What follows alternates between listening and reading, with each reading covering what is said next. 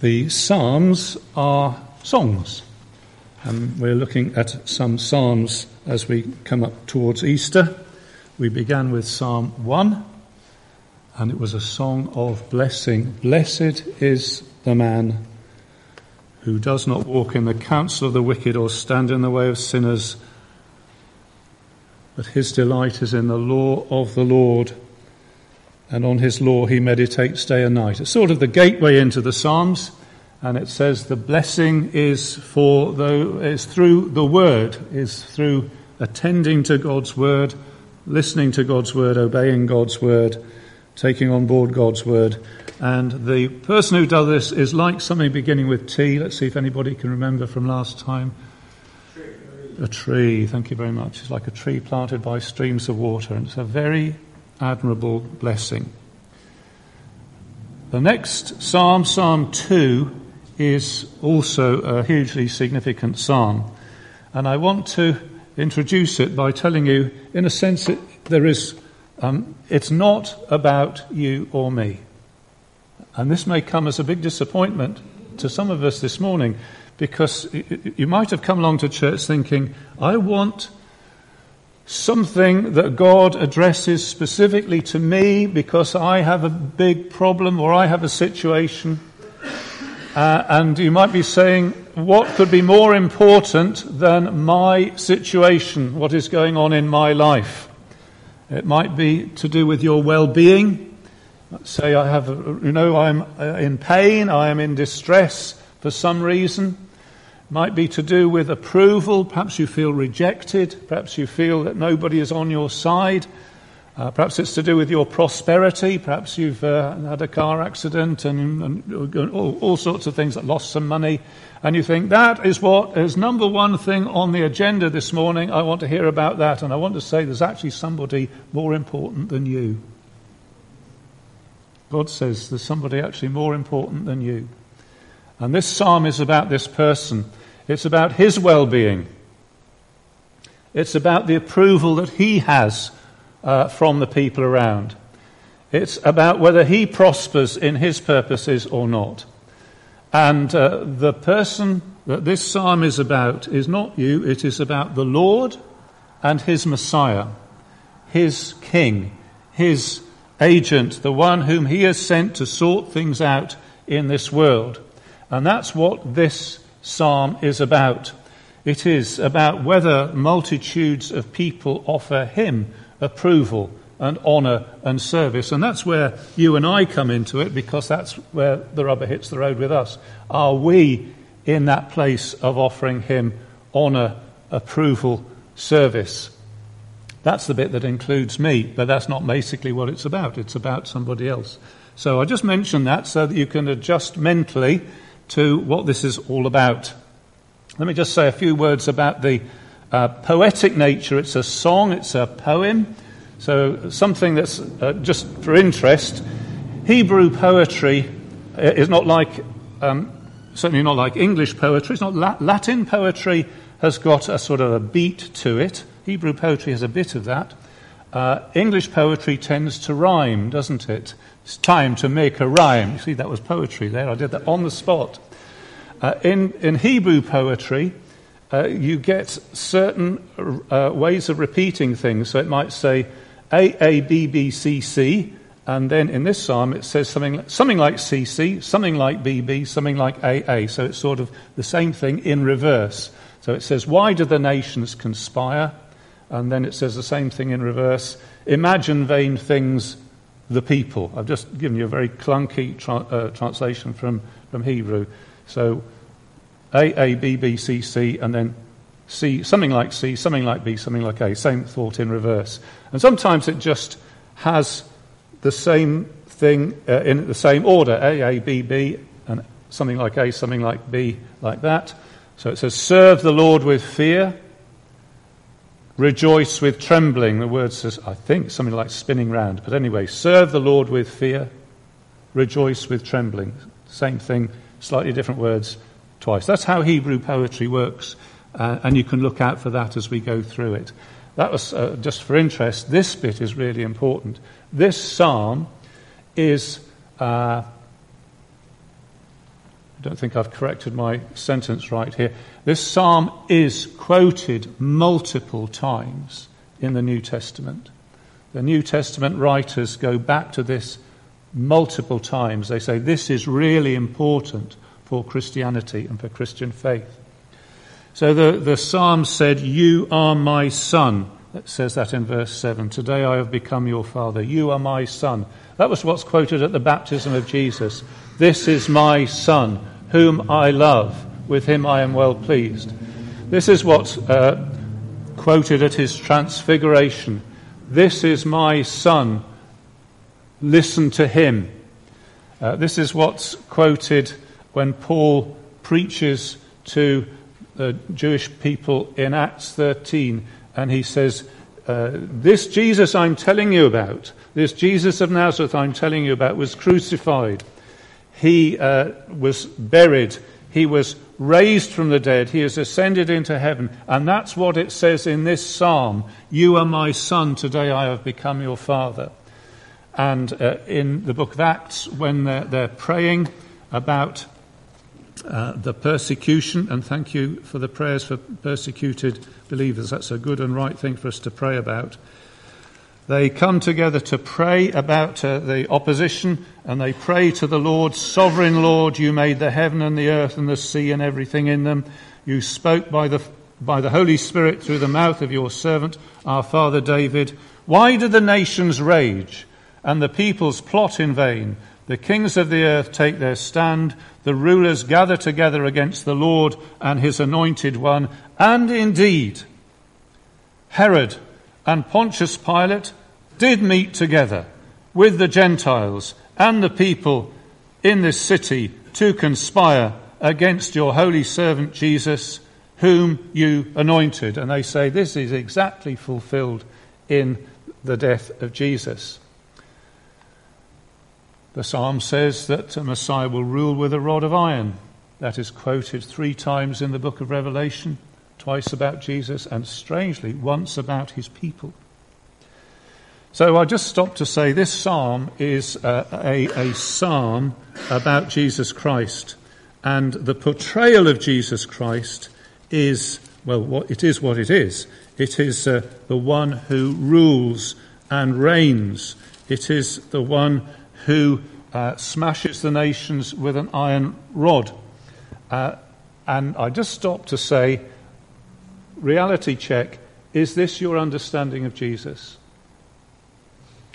Because this isn't how Jesus is sometimes portrayed. Sometimes Jesus is portrayed as being almost, I exaggerate slightly, but almost just a sort of wafting love gas which sort of fills the room, and that's all Jesus is. I just felt his love. Now, I'm not saying Jesus doesn't show love. I'm not saying that. And I'm not saying his love isn't amazing. But I am saying that the person who does this amazing loving is this same person who rules the nations with a rod of iron. He is a strong person. And as well as a desirable person, he is a frightening person. He is a person to be honoured and respected. So I ask if this is our understanding of Jesus. There is more to Jesus than that he reigns and rules, but not less. Don't take that away. Whatever else you want to have along with that, don't take that bit away. So, that was introduction, initial comments. We're going to go through the text. The text has got lots of people speaking. So, the one in heaven speaks, "I've installed my king." The Messiah speaks, "I will proclaim the decree of the Lord," etc. So I think if we look at the speeches, so number 1, the writer asks why the nations speak as they do. Number 2, God reacts, first of all without speech and then with speech. Messiah speaks, and then the writer calls to the kings. So it's speeches, and we'll just go through that, and I'm not really going to do any more than that this morning. Okay, that's what we're going to do. You happy with that? Okay, up for that? Let's look at this wonderful, wonderful psalm. The writer, first of all, asks why the nations speak as they do. Why? Why do the nations conspire and the peoples plot in vain?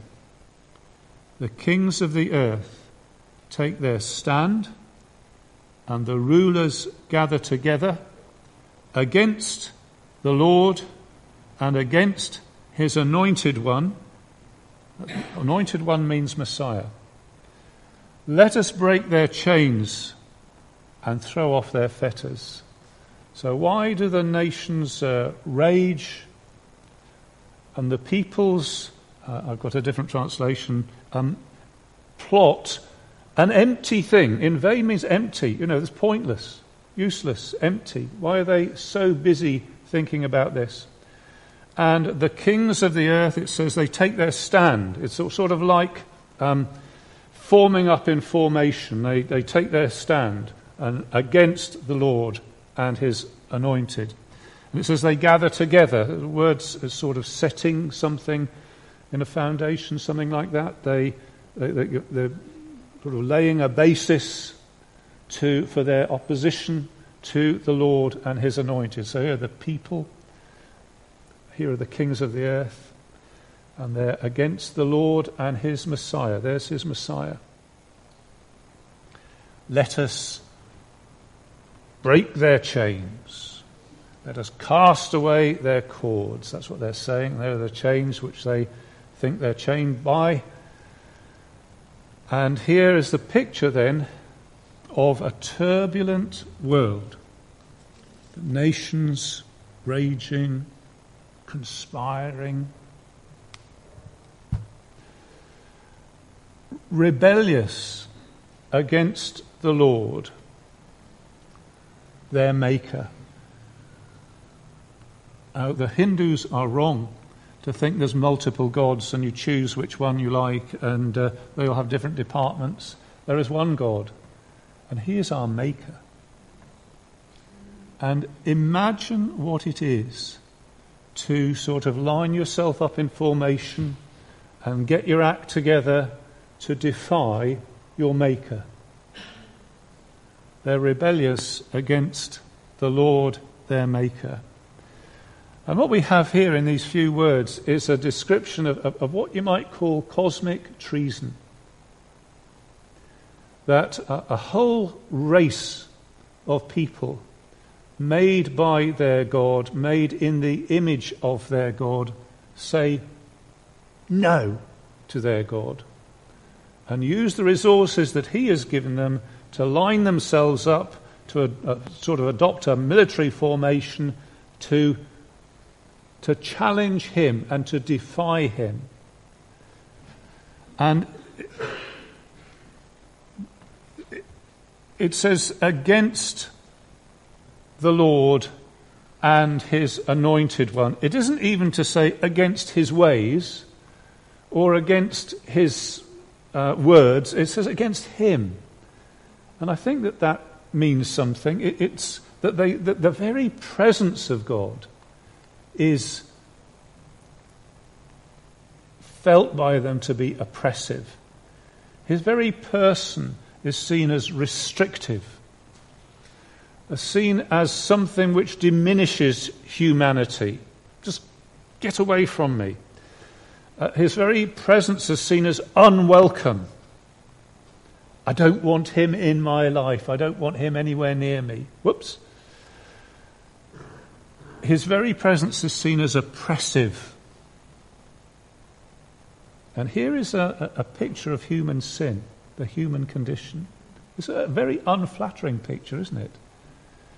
We like to think of human beings as being spiritually minded and open and, not too bad. This picture is of a race which are obnoxious and defiant. And all this is wrong. And this is the picture that the psalm gives us. In the time that the psalm was written, it would have a much more concrete expression. There really was a king in a palace in a city, King David, and he really did have enemies that would fight him, and they would actually line up against him to defy him. So it would have expressed itself in political and military violence. David did have enemies. For us, it's a little bit different, isn't it? There is a state-sponsored aspect of this. There is a government aspect. There are some governments that do exactly this and say it is illegal to worship this God. If you worship this God, we will demote you, we will remove benefits from you, you won't be able to go to university, perhaps we might even imprison you and torture you. So this still happens in that way, violently. It happens non-violently. Unspoken thoughts. In our society, the sort of way it would be thought of, God's view on sexual ethics. He says that our gender is given to us. He says that the place for sexual activity is within marriage between one man and one woman, two unlike creatures. And he says that's how I've designed this, and it is felt, is it not, to be oppressive and restrictive. God's view on the givenness of life. We've been put in a certain place. We've been given a certain makeup, and people resist that. Family life, God says this is the way to do it, and our society says, no, actually we can improve on that. God's providence, what God has what God has done with you in your life. You know, how much IQ He's given you, whether you're very tall or not very tall, God's given you these things. And I think people can quite possibly say, God got that wrong, and go through life sort of shaking their fists at God. It's all the same thing, isn't it? Or God's challenge to my own kingship over my life and my kingship over other people's lives. And God says, you're not the king, I'm the king. These kings, you see, set themselves against the Lord and his anointed. And that is still what human sin is. And you may well find that you've got a bit of that lurking around in you to confess and repent of. Well, what is God's reaction to this? Verse 4. The one enthroned in heaven. So I've put a chair there. I'm not going to try anything more pictorial than that. The one who sits in heaven laughs. The word is like the word Isaac. Isaac means he laughs. Yeah. The one in heaven, Isaac's. He thinks this is, in a sense, is laughable. Which of course it is, isn't it? For the creature, for little creatures like us, to think that there's any mileage in standing up to God and defying him and beating him and trying to get one over on him. And God says this is so ridiculous.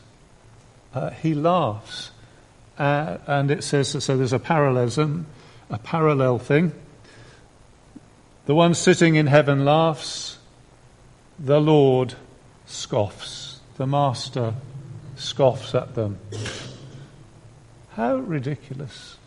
You little human beings, you think that you can oppose me? You think you can get rid of me? It's stupid. Now, we notice that God is not frustrated as we would be. We get frustrated if we don't get our own way, don't we?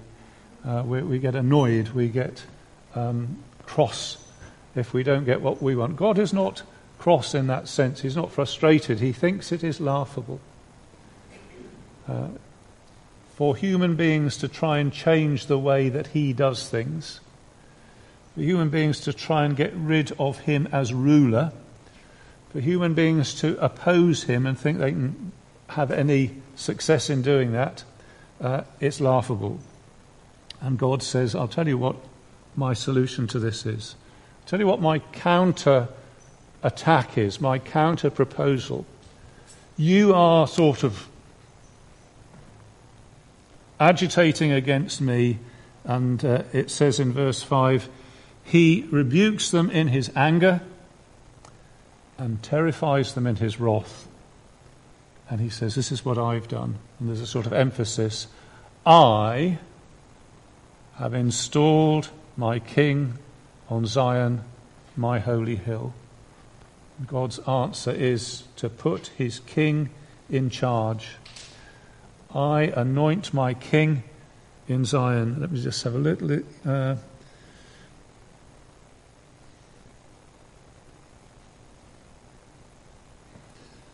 I've got the word anointed there somehow, but anyway, I anoint my king in Zion, my holy hill. Let me just try and say a little bit about the holy hill. There's heaven, there's earth, and there's an interface, a portal between them, and that's what the holy hill is. That's what Jerusalem is meant to be thought of. It's a sort of hill with a city and a temple. Of course, in the days of David, the temple hadn't yet been built, but it's a sort of interface between heaven and earth. And God says, that's where I'm going to put my king.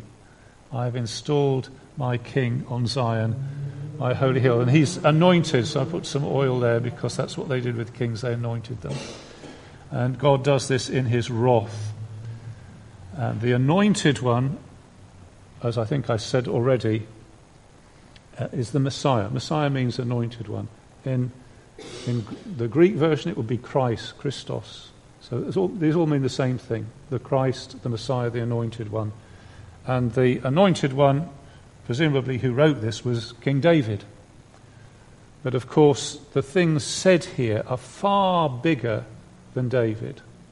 And there comes a son of David who can sort of fill this description. It's a little bit like if you get a jacket from the charity shop and it's actually too big for you, and so you walk around with the arms dangling down like that, and it's, you can wear it at a pinch, you could go out in it, but actually you need somebody far bigger to fill it properly. And this psalm is like this big jacket. David can fit into it, but it really needs somebody far bigger to fill it properly, and that's Jesus. We need a forever son on a forever throne, and that's Jesus.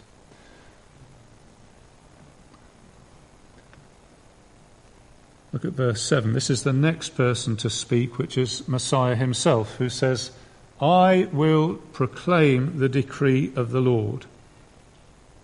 He said to me, you are my son. Today I have become your father. Ask of me, and I will make the nations your inheritance. So the son the Messiah says, I will proclaim the decree of the Lord. So there's quite strong words there. I'm going to set this down as an important set of words. Now, the other day I went and made a will, actually, because my will was about 20 years out of date. And although that's just a sheet of A4, it's important words.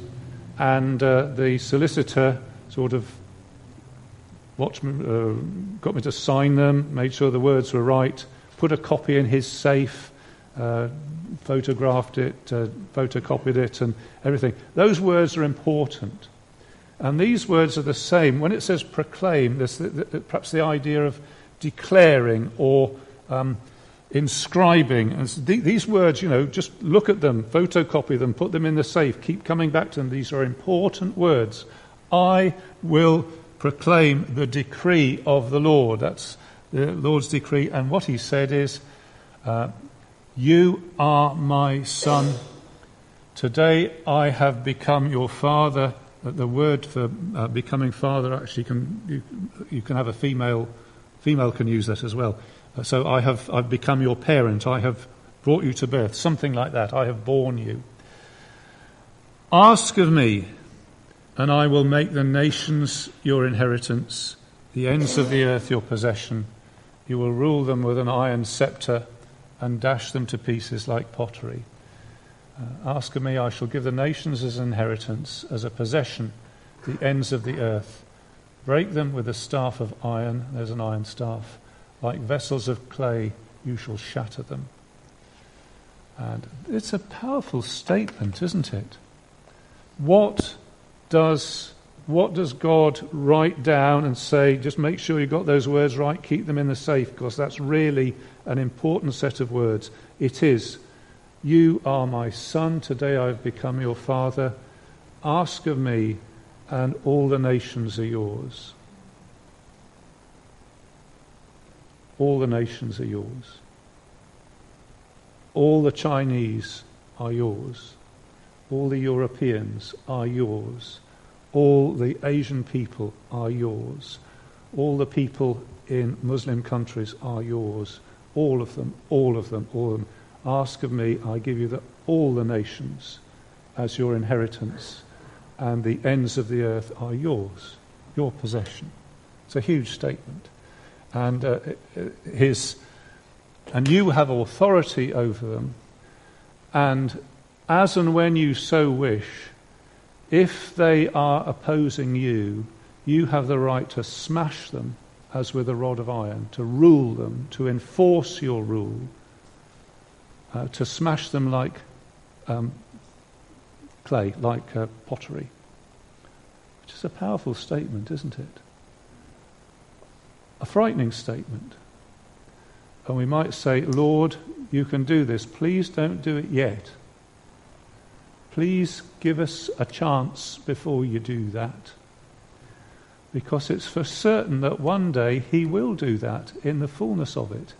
There will be a day when he says to the nations, enough of your objection, enough of your contradiction, enough of this. You will worship me. And every knee will bow and every tongue confess Jesus Christ is Lord. Not voluntarily, but under compulsion. There will be such a day. Now, before that, give us a chance, Lord. And we'll see some of that in a moment. Messiah speaks about what the Lord says to him. You are my son, today I have become your father. So let's just think about these words for a minute. When it says son, what is the meaning of that? You are my son, today I have become your father. Now, the New Testament will tell us that there is a depth to these words of the Holy Trinity, of the Trinitarian essential meaning of the essence, an eternal relationship between the Father and the Son. And I would say that you could read that back into it, but I don't think you could read it out of this in the first place. I think perhaps it's not saying... I don't think David would have understood it to have been saying that here.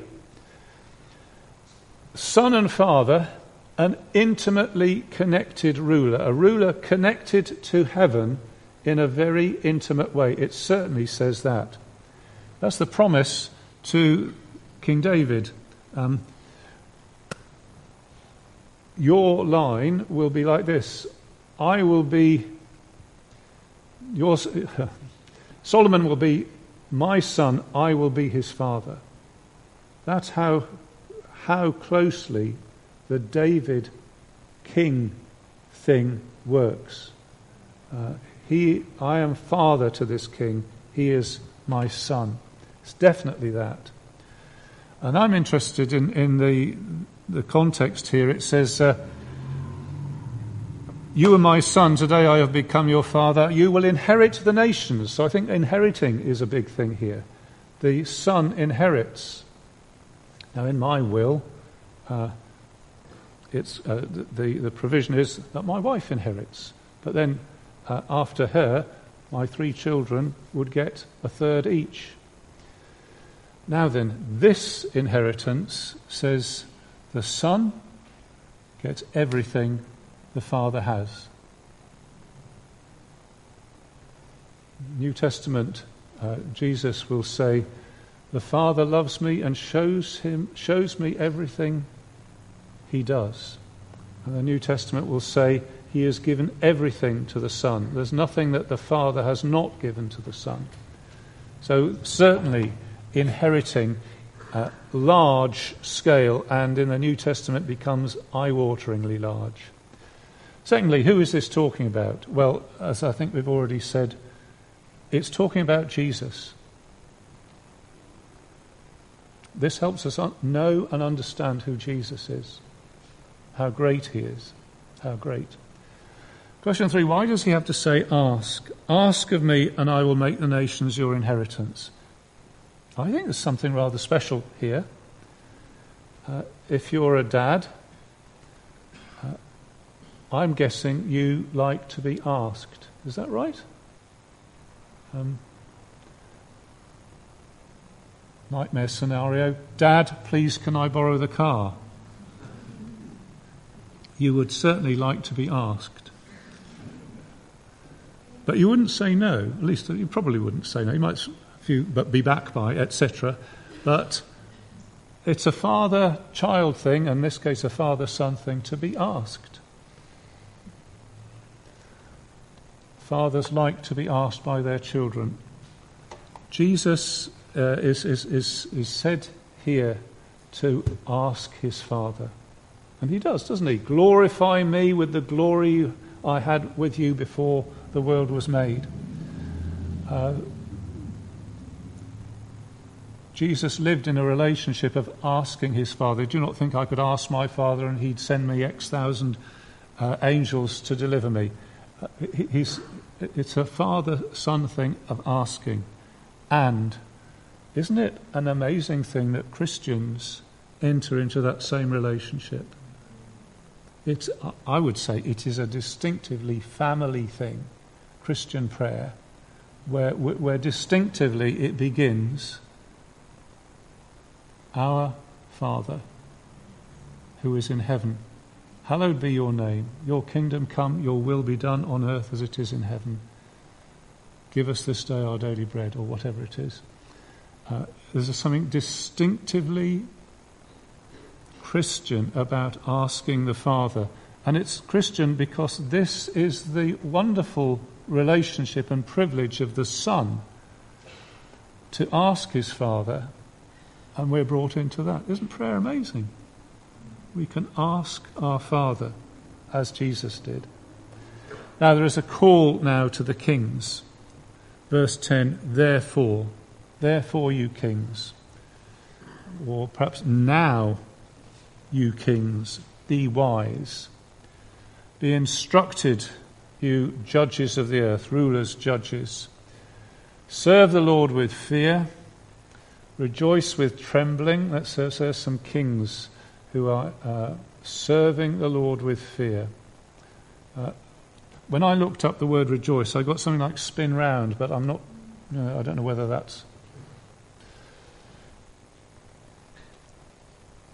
You can imagine people rejoicing and being animated, but it puts it with trembling. Serve the Lord with fear. Rejoice with trembling. Rejoice, the Lord is King. Kiss the Son, lest he be angry and you be destroyed in your way. Because the Son is capable of anger. And it just makes sense to make friends with him. He says it's just a matter of intelligence, isn't it? What he says, be wise, be warned, be instructed. It just makes sense. If this God is so powerful, if we are so much on the wrong side of him, it makes sense to get right with him. That's what Christianity is. And he is the Son, it says, can destroy you if his wrath flares up in a moment or in a little. Just a little bit of his wrath would make us into toast. It's just sensible to turn to him. And this blessing at the end, blessed are all who take refuge in him. So it is a matter of wisdom given the full picture, it makes sense to come to the Messiah and make friends with him. His anger is real, to be feared and avoided. Now, there's lots of reasons that people become Christians, and God is prepared to accept us. We come all sorts of routes, and God says, well, as long as you got here, that's the main thing. But sometimes it's worth looking back and saying, actually, there were more reasons than I realized to become a Christian. So you might have become a Christian because you found peace. That's brilliant. But I invite you to look back and say, actually, there's other reasons as well. I was a sinner. I deserved God's wrath. And that is what Jesus saves me from. What people might not realise is their biggest problem is not the here and now. The biggest problem is what's going to happen on the last day when the king takes his rod of iron and smashes his enemies to pieces. And to avoid that is the ultimate reason to become a Christian. And maybe you hadn't realised that, but it's something really to be really grateful for. You saved me from that, Lord, even though I didn't realise that was the problem. And the kings are invited to serve the Lord with fear. Serve is the word for servant, to be a servant, to serve, to do things for him, to do the things he tells us to do. That's what our life is, to serve him. And the fear is the respect that he deserves. It's a deep respect, and the Bible is not shy about using the word fear for that. The fear of the Lord is the beginning of wisdom. You ought to realise how great he is. And rejoice with trembling. And so here's something about attitude and obedience and respect and action. And there's something about appreciation, to rejoice with trembling. To rejoice with trembling is to say something like this. I never deserved this mercy. Just what I have escaped from, I hardly realised how bad my position was. And now he's brought me here to this position of being part of his family and being blessed so that I can call him Father. This is just so brilliant. I can hardly begin to express it. I rejoice with trembling. And this promise of blessing of all who take refuge in him. Taking refuge in him is a thing, isn't it? Because what it's saying is, he's the one I offended, he's the one I insulted, and my whole previous instinct was to go away from him, to avoid him, and even more so now I realise how I have offended him. I'm actually to turn round and take refuge in him, to go back to the one whom I have offended. A little bit like the prodigal son. Do you remember who messed everything up with his dad? Messed everything up with his dad. And in the end he thought, that this just won't do.